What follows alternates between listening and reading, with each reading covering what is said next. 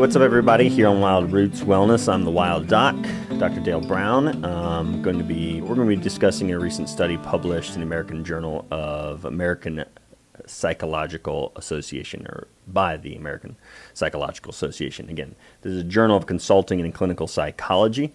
The title of the research paper is "The Effect of Stimulant Medications on Learning of Academic Curriculum or Curricula in Children with ADHD, a randomized crossover study." So, the results of the study find this: the medication had a large salutary, statistically significant effects on children's academic seat work productivity and classroom behavior on every single day of instructional period. Some may think, well, that's great, right? More seat work was done. They didn't act up as much. Their behavior was improved. Okay, so that pleases oftentimes the teacher, but does it actually benefit the child? And this is why I titled this, I think it was something along the lines of ADHD meds, who are they for? And at whose expense? So, however, there was no detectable effect of medication on learning the material taught during the instruction. Children learned the same amount of subject area and vocabulary content, whether they were taking methylphenidate, the medication Concerta was used in this trial, or the placebo during the instructional period. Acute effects, and this was a crossover trial. This was a well done, probably one of the best well done research papers, and even with a member of the medical team, researchers doing it, being and receiving funding by Pfizer and other pharmaceutical companies like Purdue Pharma. The results were not in favor of a beneficial effect for the child. So again, who's it for? Is it for the teacher? Are you giving a medication to your child for the benefit of your child or the benefit of the teacher or the environment for which they're in, the people around them? So again, going on the acute effects of methylphenidate, Concerta, ADHD medications on daily academic seat work productivity and classroom behavior. Again, productivity in their seat and their behavior was improved. So, but again, this is like not talking out of turn, not interrupting, not doing those things that are annoyances, but but that's still the way children function. I mean, I have 4 kiddos, and the 3 of them that can speak right now. Oh my gosh, they all want to go first. They don't want to wait their turn. If somebody else is talking, they want to interrupt. They want to interject into a conversation. They want what they want to talk about to be the discussion here and now. That is the way kids function. And there are actually long-term beneficial effects of them wanting to be engaged and wanting to be there and wanting to be first and things like that. And if we medicate them, there's some long-term detrimental effects. There's even been studies finding that the brains of children with ADHD and on these medications actually have atrophy and shrinking of their cerebellar and of their brain, their hemispheres. So brain shrinkage happens, lower weight of their brain. And also side effects such as psychosis, side effects such as your child should have had a heart screening before they were put on these medications. These are all side effects of the medications. Another horrific one that can be extremely psychologically detrimental, not just the psychological risks of psychosis and psychotic events and increased suicidal events and attempts by these children who are on these medications.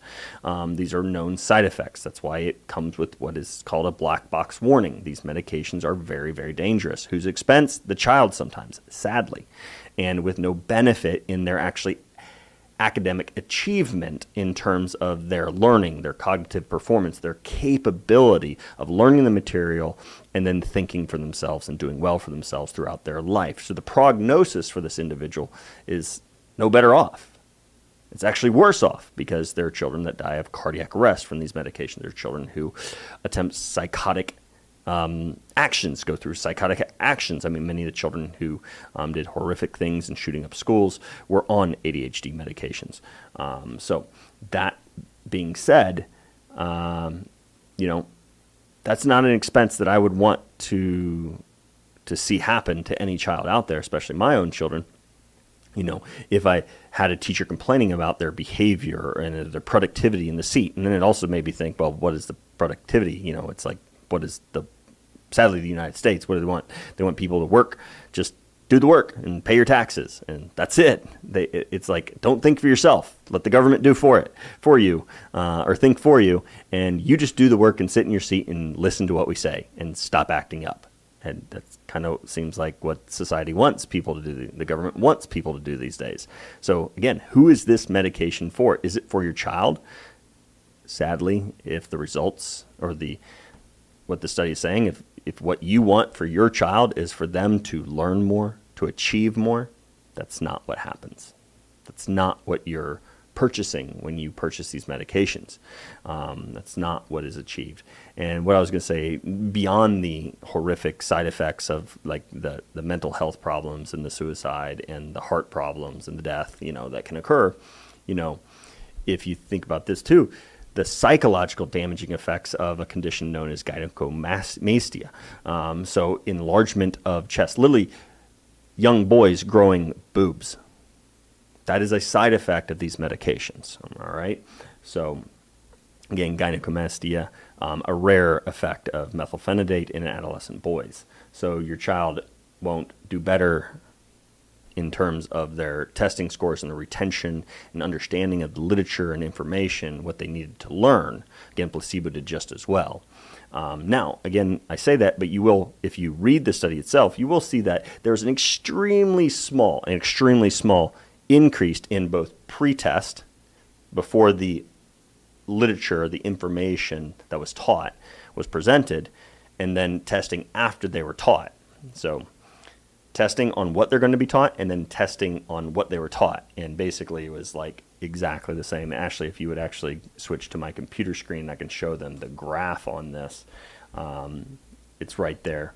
So panel A, panel B, you can see the black dots being just slightly, again, pre-test. They didn't get taught the information yet. It's like, okay, we're not going to teach you math, but we're going to test you on math.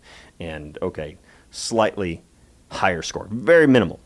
So they said there may be an effect on a stimulant having the effect of a better test score in that moment, because kids are able to focus on their work and tasks at hand and not get distracted, but not actually retaining the information once they're taught. Again, it had no beneficial effect on that.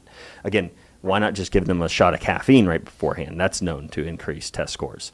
Why not allow them to smell rosemary or use rosemary when they're going into testing? That is known to improve cognitive performance, memory, enhancement of cognitive function, and test scores. So what about just making sure that they had a full night's rest? Actually, in this paper, they mentioned that a full night's sleep rest actually was shown in test scores to improve test scores better than the medication statistically. So, and better percentages. So why not just do those things? So again, I'm making sure that I'm clear on what this study found. Again, a stimulant can help you focus here and now, but actually retaining the information that those children are being taught on a daily basis, it does not help them do that. And I think parents need to be told that. And actually, this is what the researchers said. Let me see if I can find the statement here real quick. Parents, teachers, and school administrators would benefit from information about the specific academic outcomes upon which stimulant medication provides. Benefits. Classroom behavior versus does not achievement. So it doesn't help them achieve more. It helps them sit more and be more productive, like it would need to be in a society that just wants to put people to work and, again, make them pay taxes, and taxation is theft. And okay, anyways. But achieve so they can make educated decisions. Yeah. Well, if they were being educated at this moment in time, it wouldn't be beneficial to be on methylphenidate, because if I was educating them on the inability for medications to actually improve their education capability or achievement, it's going to help them understand that it doesn't help them understand. Did y'all follow me on that one? Okay. Anyways, that's the way my ADHD brain works at times. So, because I was called Squirrel Boy, literally. That was my. So I was in like the slow reading classes in school, and my teacher, Mrs. Catahenrich. Love that lady. Just love her. Love her to death. She called me Squirrel Boy, and I, for real, thought it was because I like to climb trees. I'll leave it at that. So they can make, so the teachers, parents, school administrators, they should be told that it's going to make them sit there. It's going to make them more productive in the classroom, doing their work and not act up as much.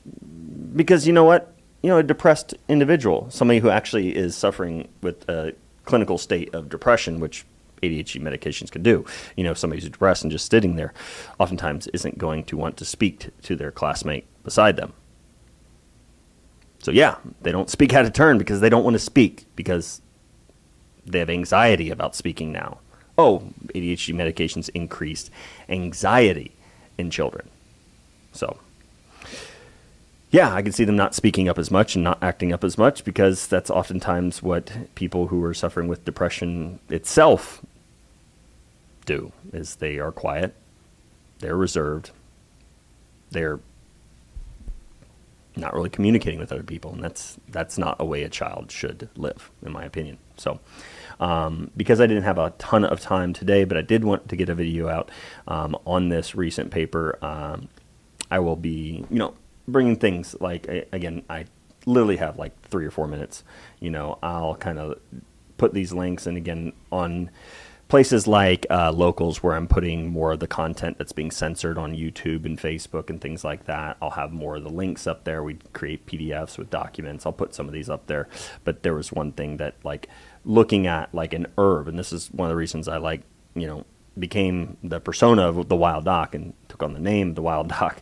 Why people call me that is because I love the wilderness, I love the wild, and actually having children exposed to not industrial complex type environment, actually having them out into the wilderness, out into the wild, being able to see trees and God's green earth actually helps them study and learn. And on top of that, God's created herbs that have not the side effects of having little boys develop breasts and increased suicide or increased anxiety or increased palpitations and heart problems. God